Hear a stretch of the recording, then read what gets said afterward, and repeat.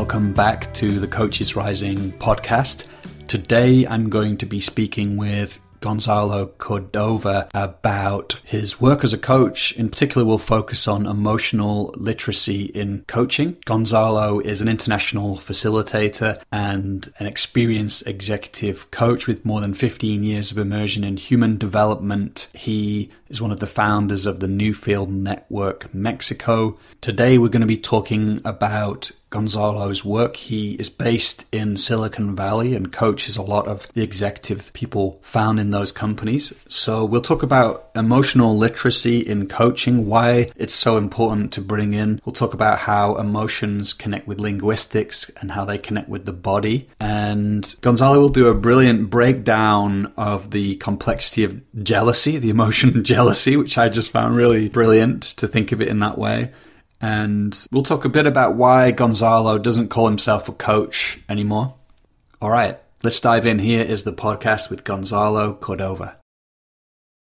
So Gonzalo, it's great to be with you again. We've just been reminiscing about our last conversation a little bit, which I think was, like 4 years ago or something. And I was, my wife was expecting back then, and you gave me some great parental advice, which was forgive yourself, which actually has been, one of the best bits of advice I've had. Yes. Wait until she is a teenager. That's exactly when that kicks in fully. Yeah. Well, I have a teenager in the house as well. So I totally know what you mean. It's humbling. So how are you doing, first of all? I'm doing well. Very, exciting about the times in general after a pandemic and everything that I think, at least for me and my family, we were able to appreciate what we have and what we don't have as well. That was interesting. And how that shifted the perception of how coaches coach. At least for me, I've been a digital nomad for a while, pre-pandemic.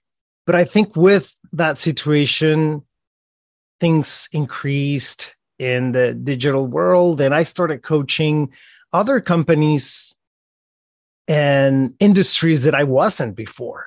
And I think that was a big shift in how do we coach in this during those times.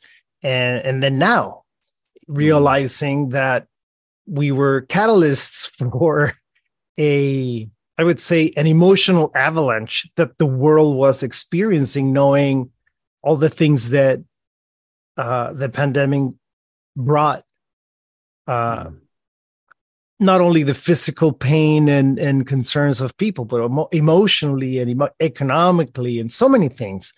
So it's been a ride for sure.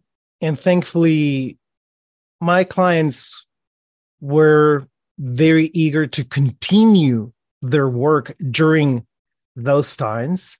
So on knowing that you have a client that is willing to explore, even in the face of despair and challenges, it's a huge, huge gift. So that's where I am, appreciating that and applying everything that I believe I learned during those times.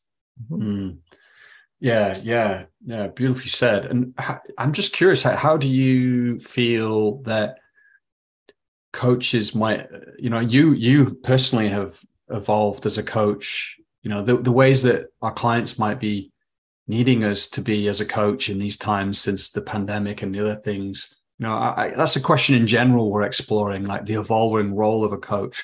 Mm-hmm. How are you thinking about all that? Yes, Joel. I personally started this journey 18 years ago, the journey of coaching. And in retrospect, I see the metaphor of when we learn our ABCs. And looking back, I know that I know my ABCs very well now, but that wasn't enough. Part of my main passion is to work with leaders to evolve and to have a better sense of connection with themselves first, thus their ability to give that to the organization. And if that translates into KPIs, fantastic, I'm in. But if that translates into being more human and loving and caring, even better, right? Even better. And so I think that's the threshold that I had to overcome, learning how during all those years make that connection for those leaders. As you know, I am a coach that I am at the core of the Silicon Valley here. A few blocks away, there's Facebook and Google and Apple. And being surrounded by this, I would say, swimming pool, I can tell that that was not the norm or the coaching they were receiving. And so, short answer is by pushing the envelope of the emotional domain, like really making very clear that if you are to work with me, we're going to include not only the linguistic aspect, which we know is critical, but there also are other two, right? The emotional domain and the physical, the body domain. And I think that's the biggest learning that I've included in my practice. I do see shifts occurring way more often than before. Like I said, 18 years ago, where perhaps the focus was more in the questioning and the reflecting, and now it's more hands-on, so to speak. Mm. Yeah, I find that really encouraging. And just to make sure I get a sense, so you're saying like people are becoming more real, or like it wasn't. This is the way I'm reading into what you're saying. Yes. It's like maybe less about performance, and it's going deeper into the self and our emotional world, and that there's a broader impact, than just our performance. Is that? Yeah, absolutely. That's exactly it. You said it better than me. Nice. Because I that fits for me too. I think maybe collectively there's this pandemic has and the other crises we face has invited us into questioning. It's a break out of the kind of habituation of life, isn't it? And suddenly people are asking bigger questions. And maybe I know we're going to speak about emotions today, and but you also mentioned something about context. Something that you often do with your clients, or always do, is this context setting. So yes. I just wondered if I'm super curious about that. Could you share more about what you mean by that? Absolutely. So the topic that I'd like to explore today is what I labeled emotional literacy at the core of coaching. And the reason why I wanted to explore that is because of what we just discussed, that, wow, when we include that piece of the puzzle, all of a sudden the picture is complete. And so to set the right context for coaches, or even if someone else is not a coach but is curious about this topic, what I typically say is the following. Well, we all are experiencing, without even knowing, an implicit agreement that happened 500 years ago, right? It's an agreement that all of us were born into, but none of us question. And it's the agreement that only certain aspects of our life are going to be taught, which is the more objective things we name, we label, we discuss, but the more subjective things are like hidden under the rug. And that's, like I said, an implicit agreement from 500 years ago. I don't want to dive into that now. It's a wonderful rabbit hole. But if you guys want to know more, please reach out. But in simple terms, is that, when scientists previous to scientists started to test, right? And started to reach the borders of, is this so? And questioning the masters, that's when the church at the time said, do not touch the interior of the human being. That's more about us, religion. And you guys go and test, and we do our internal stuff separately. And so, again, we were born into that. one of the biggest names that generated that agreement is René Descartes, right? That later, near his death, he said, I'm so sorry, I was wrong. This is really interesting. He was saying, we are basically like machines. We don't have feelings. There's no need for that. If you see a dog whipping, kick it, right? That's basically what he said.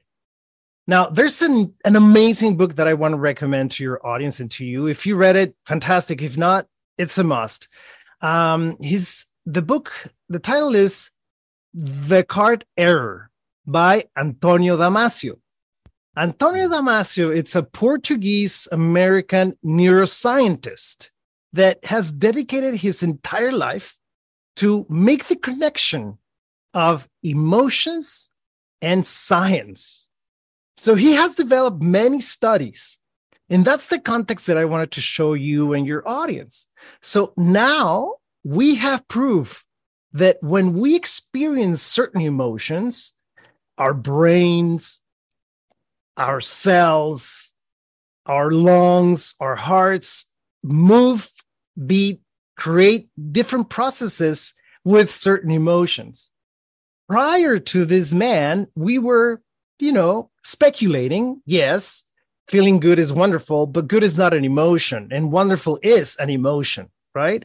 Feeling love is an emotion versus I'm okay is not an emotion. And so when we experience, for instance, gratitude, I'll go into this experiment real quick because I think it's so worth it to understand that they took a sample of thousands of people and they put, this helmet with nodes that I'm sure you all remember, like a electrocardiogram, like an MRI type of things combined with your heartbeat measurements. And they discovered that when they played certain part of a movie or when they read certain text of a book, all the people participated in this study, their hearts were beating at the exact same beat, at the exact same rate. So what does that tell us? Well, that if there's one thing that is common to humans is the ability to recognize, to embody, to say things about emotions. That literally makes us feel in a certain way, not only mechanically, but also our organs change. And then there are several chemicals that get released when we experience, for instance, gratitude, like dopamine, oxytocin, and other, what's the other one? When we exercise, I forgot that one, but there are several chemicals that are released when we experience gratitude. Same thing goes for many other emotions. And so we can't continue denying, right? We have now proof, if we weren't sure, that emotions are 100% real. It's not an invention in our minds or touchy-feely. No, emotions transform our brain cells every time we embody. So that's the context I wanted to share, because a lot of people, and when I walk into organizations or institutions, they go like, oh, no, emotions are something so weird. It's touchy-feely. We don't have room for that here. And after I set this context, they're like, is that so? Well, that's so interesting. Let's explore what happens. And generally softens our ear into at least give them a chance to be part of our life. If not the organization, at least us as individuals can make room. And then little by little, they will take it to the organization. Yeah. No, I'm so pleased to hear that. And I'm just curious, like, how do you, because I think many coaches listening will, a common question we get on our training programs is, but this somatic coaching is great, or, working with emotions is great, but how do you bring it into, for example, people in the tech industry? There's certain, industries that seem to commonly get named, yes, scientists or whatever. So that I think I'm curious about that. Like how you of course you're naming now, like I I have to set the context for the importance of including our emotionality in any coaching. And I'm just curious for you then, how does it become a key part of the coaching conversation, in a way that might lead to somebody developing a better relationship to themselves? Yes, that's a great question. First, just reiterate what you said. I think the step number one is setting the right context. In the right context, we can create and do anything we want with our clients. In the wrong context, they're going to feel resistant or resistance towards whatever we're presenting, whether it has emotions or not. So I think it's a value conversation proposition that we have with our clients into, well, my type of coaching comes with this. And let me show you the value. That will be the step number 2. Show value in my experience makes clients or the person that signs a check to say, yes, of course, go ahead, right? And I think one of the things that I say, if I may, is the first part of the answer is how emotions shape our world, which is part of the talk that we're having. And that's literally what I do. And what I do is I give them an example. Hopefully this will make sense. Imagine that you're building a house, right? The house of your dreams. And once it's done and it's the house of your dreams, you invite people over, but you say you can go anywhere besides the kitchen. That will be very strange. Everyone goes everywhere. The swimming pool, the golf, if you like golf, or whatever you have in your idyllic house, but you never go into the kitchen. Why? Because no, that's forbidden. Well, why? It's part of your house and you're not yet accessing that. It seems extremely stupid, if I may say so. And so house equals emotions. You're not going to include a critical component of your leader in my coaching. It sounds like you're going to miss 90% of the opportunity to shift. I can stay in the linguistic domain. Yes, I'm an expert at that. I can just talk. But if I go deeper and you open the doors to the kitchen, we can see how this person is cooking life every single day, how it's processing their thinking and how they interpret from a deeper part. Not only that, that is going to show us their level of consciousness. If they're 100% fearful, which is a very primal emotion, that's going to show us that's a context in which they are approaching perhaps meetings, clients, signing checks, or letting people go. Is that going to help us know and predict? Absolutely. We know that if the company is going to face downsizing, and if that person is always in fear, guess who's going to run first or hide? That person. And so having that component to me is very basic. The other aspect is I try to convey a message of we are all honestly starting to learn about emotions. We are not experts. We are very new in the face of the earth. When we talk about years, we're actually beginning to understand emotions. So more or less 300, 400 years ago, we were still hunter-gatherers. It's not a long time if you look at the origins of life. Holy shit. I mean, we're in diapers still trying to learn how to be human. And so for me, that tells me that when we dare as coaches to get rid of the barrier of this is going to sound weird, we can actually do it. In other words, the obstacle, this is what I found that is fascinating. The obstacle in organizations to explore emotions is not the organization, it's the coach. The coach thinking that what I'm bringing is too weird, is wishy-washy, is too kumbaya, right? Mm-hmm. No, I think the work is starts with the coach, starts with me. Once I have the confidence and the knowledge, which is important, and the distinctions, which is way critical, of that aspect, then I can sit down with my client and say, here's the value, this is the curriculum, and this is what you will gain by working with me in this domain. And now they're like, okay, so this is not wishy-washy. There's science behind it. There's going to be some movement, yes, but at the end, this is what you will gain. This will be the result. So I think that's how I can answer that. Now, the last comment I want to make about that point is that many years ago, Joel, I think you remember this. I've shared this before in one of our conversations. I had the opportunity to spend a few months with the indigenous people of Mexico, of the northern part of Mexico, called the Huicholes.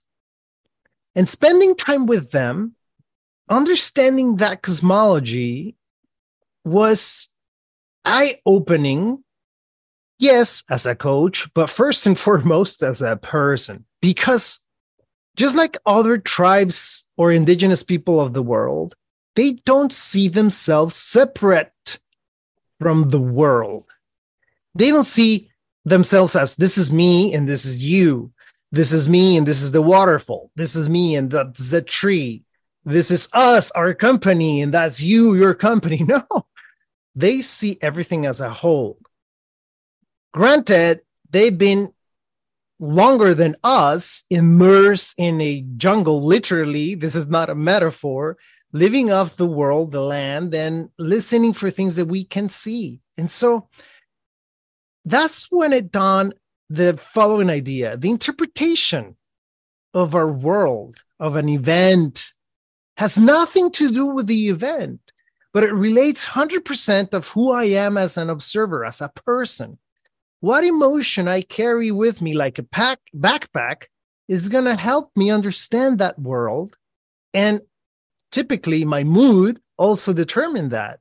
You can be at a tropical beach, phenomenal, surrounded by, pina coladas and, Hawaiian dancers.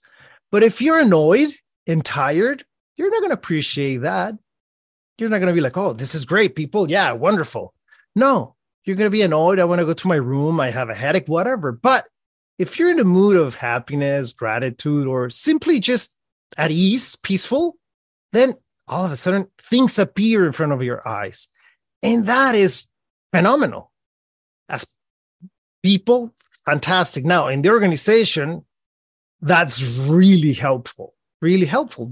People start value their role, their responsibility, right? The worlds that they can create when they have that knowledge.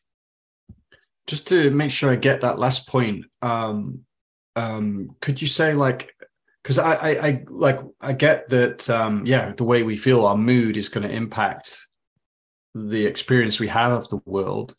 And how do you translate that to the organization? Is it that, are you saying that once people start to gain a certain emotional understanding, then they can actually begin to transform their emotions, and that will kind of create a different collective mood in an organization, which would be more conducive to that organization fulfilling its purpose? Sure. I guess what I'm trying to say is when we become aware, or I should say once they become aware of their emotions, their moods, and how that is a predisposition to act, then they can be or decide or make from a different place. And I really like that. And it's not that difficult, honestly, knowing your emotional base. It's a matter of daring, I should say, daring to see ourselves, which is easy and at the same time is difficult. Someone needs to show you, help you a little bit. Hey, I see this. I see you fearful or angry most of the time. And that's when we need to cross the threshold of it's going to be too weird to tell him, Joel, I see you annoyed at my conversation or dramatically excited. What's going on, right? Having that conversation is the most difficult part. But the easiest part is to recognize, yes, I was annoyed, or yes, I was super excited. Yes, I need to recognize that. Now, what do I do with that? It's like a piece of dough, right? Like a big piece of dough. You can either make pretzels or baguette, or it's up to you. So what I teach typically to leaders is first recognize that you are perhaps parked on an emotion.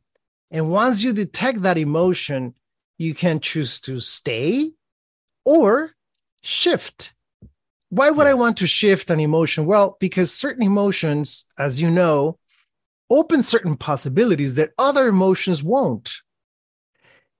So a little bit of anger, just a little, just a tad of anger with enthusiasm and just a tad of fear is going to help you to convey a message in a very different way that pure fear. It's going to be a very different message. So learning to mix, like in the kitchen, right, the right ingredients to convey a message, it's critical. Just there's so many things you're saying here that I want to respond to. Like one is I want to come back to in a moment and ask you, how do you help clients to mix these emotions and shift? But just kind of stepping back a little bit, you mentioned these indigenous people in the Huicholes, I think you said, in Mexico. And, I just kind of, that worldview of like, we're not separate. I think, that is part of a shift that in the West we're going through, the recognition that this Cartesian worldview that you named has led to a sense of separation. And so I'm just thinking like, I can imagine their levels of well-being are much higher, I'm guessing much higher than people in the West because of the worldview they might have, that we're not separate. And if you live inside that worldview, you might feel certain levels of connection and well-being and meaning, and collaboration that is different than if you're in an organization and you believe like in, a kind of like win-lose game and that I'm only a separate thing. And I've got to like, my game is to like be the best I can and win this game of life. And, then when others are getting in the way of that, that's threatening. So I'm just thinking about how our worldviews themselves can evoke a certain kind of mood. And so, I'm imagining that might start to change as if we collectively shift our sense of identity and worldview. And then I'm just coming back to, and you can riff on that if you want. And I just want to come back to then like, like how do you do that work with leaders? Like I'm hearing part of the work is becoming aware. And by the way, I've had some of the most powerful coaching conversations with people when, in the room itself, I'm like, you seem kind of angry right now, or, whatever emotion might be coming up. And suddenly they're not even aware of it, and it might be edgy, Yes. It's they might even be kind of, there's a word I'm looking for, which I can't think of, but defensive defensive to the actual conversation we're having, resistant to the coaching. Yes. And like, instead of trying to like make the coaching work, to just name that, has been incredibly powerful. So how do you, so there's an awareness piece, but how do you then have people begin to, be mature around their emotions and learn to know when to stay or to shift and mix emotions? So just respond on any of that. Yes. There are two things I like to share. Those are great questions. Thank you. This is an awesome conversation. I've enjoyed it so much. I wish we could have coffee. I have mine. I don't know if you have yours or tea. I got some tea in a flask. Yeah. I'm drinking. Yes. Here. So first, I like to address the question about how do we work with our clients in general, no matter who they are. We can only give what we have, correct? We can only share what we've already worked within us. I think that's congruency, right? That's being congruent. I cannot give you or help you or support you if I've not myself been through that experience. And so I think if you're a coach that is not familiar with emotions or with that work, well, don't walk into that room pretending to teach them, because it's going to be a mess. I don't recommend that. I've had the fortune to work with a lot of actors, right? People that are into either movies or theater, and you would think they are so in tune with their emotions, but surprisingly enough, they're very resistant to, just like the example you made, like to recognize, yes, I'm, taken aback from your comment. I'm getting, bothered and annoyed at you as a coach, pointing the finger. It's like, wow, interesting. So, like I said before, we are learning. So my mojo is meet them where they are. Meet them where they are, not where the coach is, but with where they are. So I have to take temperature with my clients. And if I'm coaching I'm going to give a bad example, but I'll say it anyways. An executive from a cryptocurrency firm, right? They're going through big turmoil right now. Well, most likely that person is going to be younger than me, 100% sure, into the tech aspect, very mechanical, more, rational than me. I can't just say, let's explore your emotions. I can tell you are fearful, because that's going to scare them out. They're going to run away. So that's when the linguistic approach works fantastic, because we all speak, but not all recognize their emotions. And so words convey things sometimes that helps us feel a little bit more, I would say, less vulnerable, right? So that's when I say, this is where the linguistic connection to emotions is really helpful. And I say something along the lines of, did you know that there are more than 200 emotions? Are you kidding? Is that for real? Yes. And I send them a PDF with the 200 emotions, and they, excuse my language, crap their pants. They're like, I would have never imagined this. This is insane. Yes, insanity is another emotion, by the way. So I start to show them a world that is absolutely weird, abstract, and subjective, but I meet them where they are. Now, I like to share a story with you to address this and your other comment about the huicholes. I love this story, and I hope I can convey this, because this story is in my heart in Spanish. So I'm going to do my best to be a truthful translator of the experience. So one of the amazing exercises in motion, using our body, that we do when we do courses and programs and stuff like that, is to walk in single file for a long time. Okay? Single file, looking at the earth, observing in silence, so that people can recognize their emotions. I learned this from them, from the huicholes. They do this. That's part of many of they have 3 big pilgrimages. They go across many, many miles. I'm saying hundreds of miles, walking like this in single file. And so I did one of those. And as I was walking, I was second to last on that single file. And my friend, 100% pure huichol, was behind me at the end of that single file. And I don't know if I shared this story with you already, but as I was walking, I had a sense of, I miss my family. A deep sense of, I'm wondering, how's my daughter? How's my wife? And I had this nostalgia, I was like tearing in my own world, thinking about them, very, as someone would say, very emotional. Listen to this. So I dared to say to this man, you know what?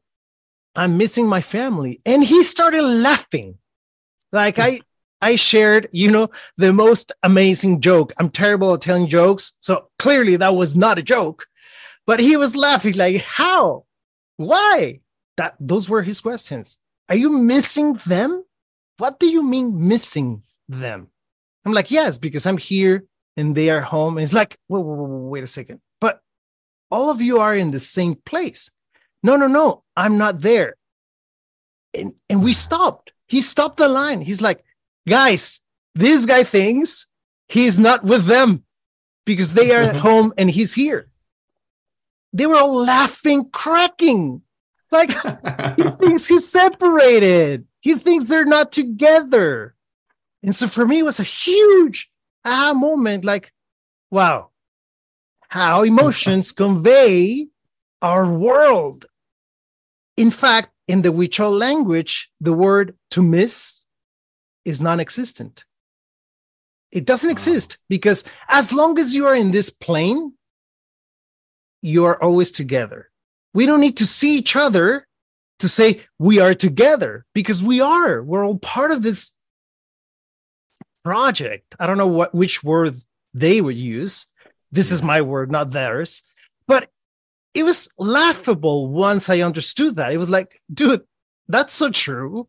I mean, it's great to have the sense that I would love to be with them. That's a different story. But the big question, and this is how I connect this to organization, is this emotion going to help me in this moment to take advantage of this experience? Is it conducive, right, of me experiencing this walk, this pilgrimage today? Yes or no, Gonzalo? No. Then I can move away from missing them. I mean, it's great to recognize love for the people that we love, but if that's going to be paralyzing from my knowledge, right, from me learning, then choose a different emotion. And I chose gratitude. Well, I'm so grateful that I have a family that is waiting for me back home. That's so fantastic. Wow, what a different way of continuing that pilgrimage. As you can hear, this is easily translated into being an executive behind the desk, making decisions. Like, how are you interpreting that world is going to define the conversations that you're going to have. That's why I'm saying the linguistic connection is 100% important. The way I feel, that's going to trigger certain words in one emotion or in another emotion. And I think that's a very safe place to work with people, right? To start there. Okay, what I hear is this. Let me make sure I'm hearing this correctly. Is that right? And there go, like, yes, as a matter of fact, yes, I am, very excited. Oh, wonderful. Very sad. Okay, let's just recognize that. What do we do with it? Right? And then the last thing, I often, when I feel or have a sense that my clients are super confused about emotions, and I don't have a sense of how much knowledge or exposure they've had with that domain, I talk about jealousy. Jealousy is a fantastic, it's like the poster boy for emotions because it's so strange. It's an emotion that, by the way, I don't experience that. So I am the worst at it because I'm totally biased to it. I'm not a jealous person because I have a sense that it's a waste of energy and time. That's how I see jealousy. But in order for us to be jealous, you need to use 5 emotions. I don't know if you know that. No, I didn't know that at all. Yeah. It's really crazy. For you to feel jealous, you have to be first angry. There's a little bit of anger because the other person did something that is against your values. It's not just, it's unjust. There's an injustice happening. 2, there's a little bit of sadness because you may lose that relationship, person, thing, whatever. Are you following me? Yeah. 3rd one, there's fear because I am not sure if this is at risk or not.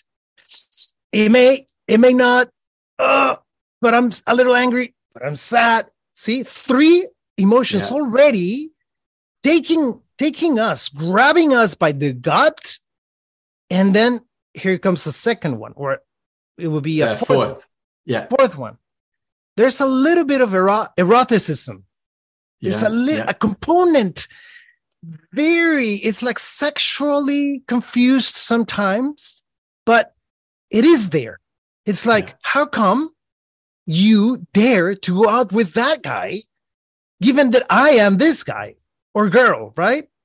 Yeah. So there's that thin layer in the cake. And the last one is there's a little bit of tenderness.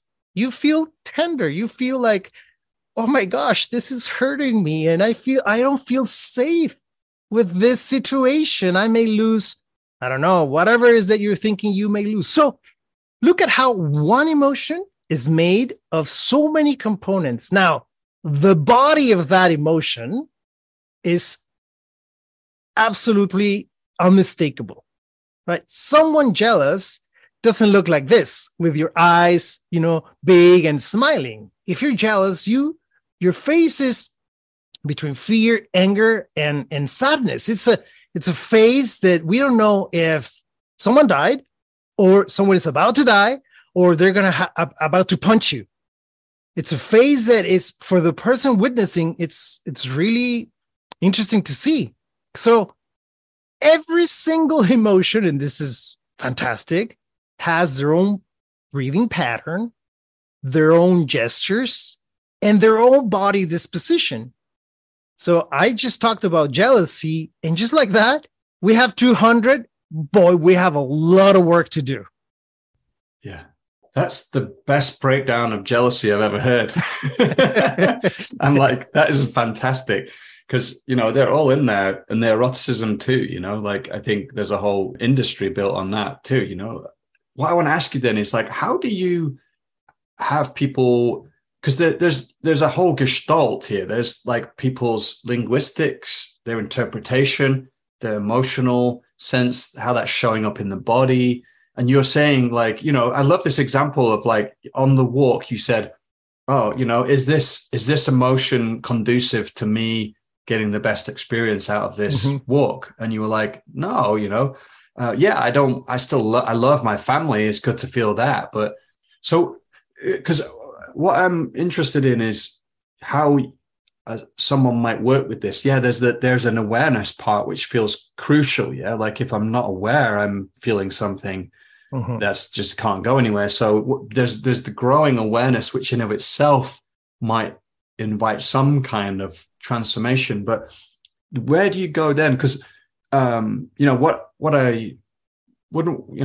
what people could start doing is then bypassing emotions. It's like, I'm feeling sad right now, and I don't want to feel sad. I'm at work, and I'm just going to stuff this down and have another cup of coffee so that I can get on with my work. And I don't hear that's what you're suggesting. So how do people kind of like not bypass emotions, but become skillful in learning how to, shift states when necessary? Because I'm totally with you on that. We need to learn to regulate ourselves to catch our emotional mood and how we're interpreting the world in a way that we can then say, is this serving me and the outcomes I want? So how do you work with it all? That's a phenomenal reflection. I have an acronym for that. It's LCL, right? That's, to me, that's the key. Something that I work with my clients is listen, capture, learn. Very simple. Very simple. I love the example that you're giving about sadness. Sadness is an emotion that people tend to avoid with a shot of tequila, right? Are you feeling sad? Let's go out for drinks. Let's move on. What I'm saying and what we are saying in this conversation is, wait a second. The shot of tequila is not going anywhere.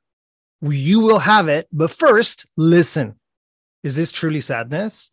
I'll give you tools to distinguish sadness from melancholy or nostalgia. That's distinctions. Those are distinctions. You need training to do that. I can't do that in an hour with a coachee. It's going to take several sessions. But if you're really willing to bite the bullet, you need to do the work. So let's stay with sadness. Okay, so listen, is it truly sadness? Yes, fantastic. Now, capture what What's the message of sadness? Your message may be very different from mine because we are unique in the sense that many things are going to make me sad that they're not going to touch you at all, and vice versa. So that's when we as coaches need to be very empathetic and say, yes, it's okay if he lost his keys. That makes him sad. Fantastic. I need to respect that. Even if that seems shallow, I have to be there for my coachee, for my client, and say, okay, well, it turns out that key holder was given by the grandpa 30 years ago. That's why it's causing me this big sadness. Oh, wow, interesting. So you value that. So we are still installed in the scene, right? Capture. You need to be able to hear the message of sadness. You want to do this with any emotion, but in this case, typically, sadness says something. And that something is the L, which is the next part, the third part, which is the learning. Typically, when you stay for a little while in any emotion, is going to send you a message. And the message is this, in the case of sadness, this matters to me. I care for this. It hurts, it pains me to lose this. Because what? I had a deep connection with my grandpa. Learning that, acknowledging that is precious. We don't need to jump and do crazy things and move in esoteric ways to learn that. That's a linguistic conversation. That's why I was saying, start there. Don't push them to the edge of the swimming pool if they can't swim yet. But doing this is fantastic. You just have to listen for the emotion, capture the message, and then learn from the message. We as coaches are going to have to coach them into, I would say, digesting or dissecting this because it's not easy. You need to know what, linguistically speaking, the emotion is trying to convey. I'll give you two more examples just so people understand. Sadness is this that I'm witnessing represents a loss, right? That's the message of sadness. Anger. This situation, this event is unjust, is not fair. That's the conversation that we have when we are angry. Fear, which is one that everyone seems to want to avoid, but it's really helpful. This is at risk. There's danger. I don't know if you know this, but people that been working in the domain of emotions think that fear is perhaps the first emotion that we've developed as human beings because we wanted to survive. So fear is one of the most primal emotions. When we see a kid walking towards the ladder that has no way to hold in a safe way, we jump up our seats, our chairs, and we grab that child and say, take a look. This is dangerous. Be careful. Do not climb this ladder anymore. You don't wait until the child is up there, 8 feet up the ladder. We move like a cat, right? Why? Well, because that's a primal part of us that fear is sending a message very clear. Danger, danger, danger. If you don't listen to that message, that person becomes extremely dangerous. What I'm most afraid of is people there that doesn't get afraid because they're capable of the most bizarre and dangerous things. Danger gives you a sense of taking care of your life and someone else's life, right? Basically, that's that. Does that answer the Yeah. And is there a sense of, I can imagine that as you're listening and capturing and learning, there can be like a recohering of somebody, like they might be sat there and they're like, yeah, there's something here and I'm not quite sure. I'm feeling, I'm stuck around this topic, and by listening, emotionally and capturing what's taking place and then learning, they kind of recohere and a sense of possibility opens up, so it's like, oh, now I understand. Okay. And actually, it might be that's enough, or it might be, and I feel complete. certainly. So maybe there's something like with like feeling an emotion through to completion, or maybe it opens up a sort of new sense of action that might want to arise. Like, oh, so I want to have a conversation with that person. That's what I need to do now. I'm just curious. And then just like weave in also to your answer, like the importance of like feeling the emotion in the body too. Like, yes. It's beautiful. What you've mentioned, I think it summarizes the process. Is not only listening and capturing and learning it, is staying there for a little and then understanding, well, what do I do with this, right? In the example of the key holder, right, or the keychain that my grandpa gave me and I lost it, my coach may say, wow, well, then how do we resolve this issue given that your grandpa is gone, right? He passed, and wow, maybe acknowledge that love for your grandfather, right? Maybe go send flowers or write a letter. We'll develop some type of exercise to complete that and give closure to our client. We try not to leave them open. Emotions are, I think they have it's a cycle. We have to then go back to neutrality. And there are bodily exercises that help you achieve that neutral, like a car, like the end of a car, right? Okay, I'm in neutral now. I'm not in first gear. Nice. I can go back to my baseline. And that's something that I can teach them, and it's fantastic. Now, when I hear the word body, for me, equals to filter. That's how I interpret that word. It's really helpful because I'm a coffee drinker, right? And so everything that you drink from the coffee has to go through some sort of filter. What that does is that it takes away some acidity, right, of the coffee. Depending on the type of filter that you use, you're going to give that coffee the opportunity to show you different notes and touches and scents and tastes. And it's fantastic. What a filter can do to you, it changes the reality of that experience. And that's exactly what our bodies do, right? If I just say anger, like a word, and I see it written, I don't feel anything. I just see the word. But if someone kicks me in the shin out of the blue, man, I think I'm going to get angry, right? I'm going to say, what's going on with you? And my body is going to become tense. Immediately, I'm going to embody. It's a pun, right? With my body, I am going to embody that, conveying that anger. But if the person says, dude, you had a huge tarantula on your shin, and I kick it, I just actually saved you. It was going to sting you. I'm going to be like grateful immediately. I'm going to be like, thank you so much. So I can jump from anger to gratitude in a split of a second once the linguistic understanding is there. But if he says, yes, I kicked you, and what? Wow.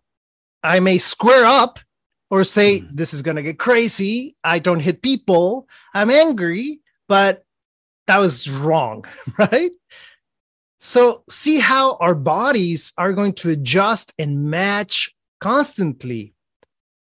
The interesting thing is that we can't pretend. We can pretend that it doesn't show, but in truth, every single emotion that we experience, we show it to the world. Even if it's on audio only, even if it's on an email, sometimes we feel, wow, what's going on here? That email was a little rude. Yes, it was, because that was the intention. And we use certain words to be rude, right? Or, for instance, we can feel love in a conversation, very loving person. And we can see that in their face and their hands, right? I have many Italian friends. And man, when they speak, I see passion, right? It's impossible not to see it. Versus if I have my German friends or Germanic friends, I see a different tone. Not good, not bad, not better, not worse. It's just a different emotion. But constantly, our body is going to show us, right, that emotion that we are experiencing. So as coaches, taking this back to coaching, our job is to show it. Gonzalo, I do see passion. Every time you say this, you're moving your hands or you are smiling big time. Is that what I see? Passion? Yes, as a matter of fact. It will be extremely weird if I say, no, I'm extremely angry. Ooh, that's a psychotic, right? That's a different thing. That's really strange. But it happens. No, we do see leaders in organizations that are frowning, right? Their face is scrunched, right? Their eyes are pointing like an arrow. And you ask them, how are you doing? I'm very well, very happy to be here. And you're like, no, you're not. I can see it. Yeah. You're saying something, yet your emotional world and your body, the filter, is letting us know something different. And that's the opportunity. We get to work with them and saying, well, maybe next time you go into a meeting, take a look at yourself in the mirror so you can see truly the image you're projecting.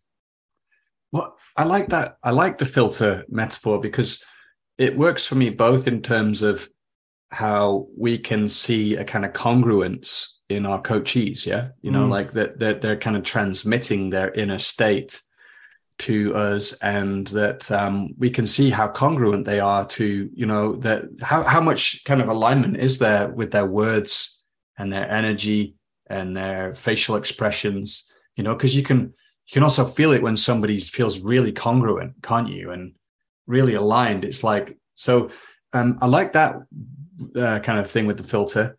And then I also like it because it's like, my sense is the body is a great, and actually it's funny because we talk about our bodies as if I have a body, but like we are our bodies, like exactly. We perpetuate that Cartesian split, I think.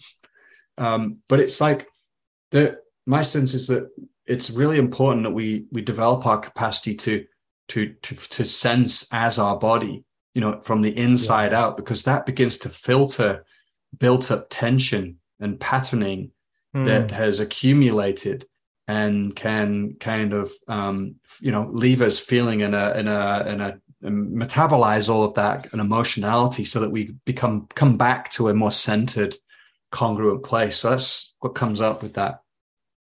I like that.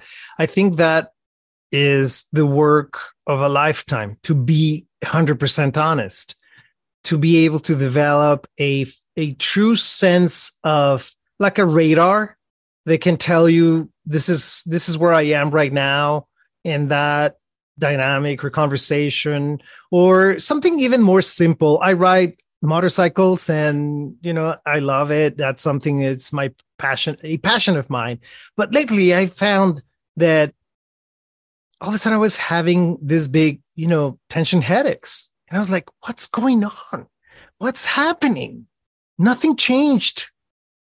According to me, I'm doing air quotes for all of you listening.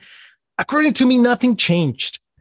All of a sudden, Joel, I did what you just said. Well, why don't I develop a true sense of congruency, feeling what I'm going through as I ride my motorcycle? And I discovered that lately I was riding with a lot of tension in my jaws, my neck, my shoulders. So at the end of the ride, coming back, amazing ride on Highway 1, overlooking at the ocean, I was extremely tense. So it was causing the opposite of what I was looking forward to experience. I wasn't seeing it. And this is what I teach. This is exactly what I teach. And I wasn't doing it. And it was very humbling, recognizing that we often lose the ability to observe ourselves.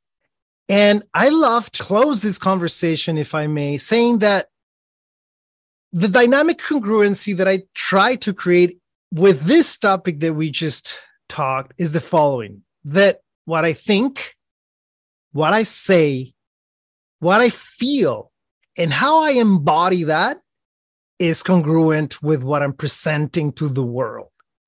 This, to me, and I'll repeat it in a second, is what makes a coaching session a great coaching session. You go from, that was a good session, from holy shit, this was an amazing session, when am I going to see you again? So that what I think, what I say, what I feel, and how I embody all those things are congruent. When we do that, that's what I call emotional literacy at the core of coaching. Yeah, really, really beautiful, powerful statement. And our whole conversation has been about how do you find that congruency. Mm-hmm. But, it feels like, we could open the door there to a whole other conversation. And I just want to tee up, I know our previous conversation, we touched into this quite a lot, actually. And I want to name it now. And so the listeners can be, and get you just to say like a couple of sentences about this, how it still sits with you. I'm very curious because last time we spoke, one of the things you said to me was like, sometimes questioning about this word coach, of course I do coaching and, it does fit in a big way, but also, recently I've been starting to open the work I do and kind of receive guidance, in the coaching sessions. And, I question, was that coaching? And I'm just curious, we only have a couple of minutes, so, we have to maybe do a part 2 on this again,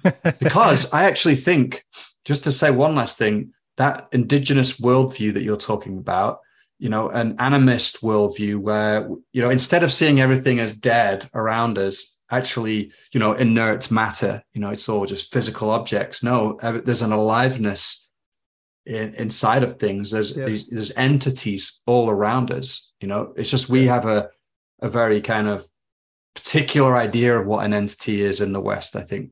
So I'm just curious, like, where you at with all that stuff these days? Yes, I thank you. I'm very grateful for opening the door to this type of conversation. I seldom do it, and I would love to continue this if there's an opportunity. I think it might be valuable for some people. In terms of coaching, I found that the industry, it was, I think, saturated for a bit. And I've been in this industry for a minute. So I've seen the waves, big hordes of coaches coming and going. And at the end, I think it was a little corrupted or prostituted.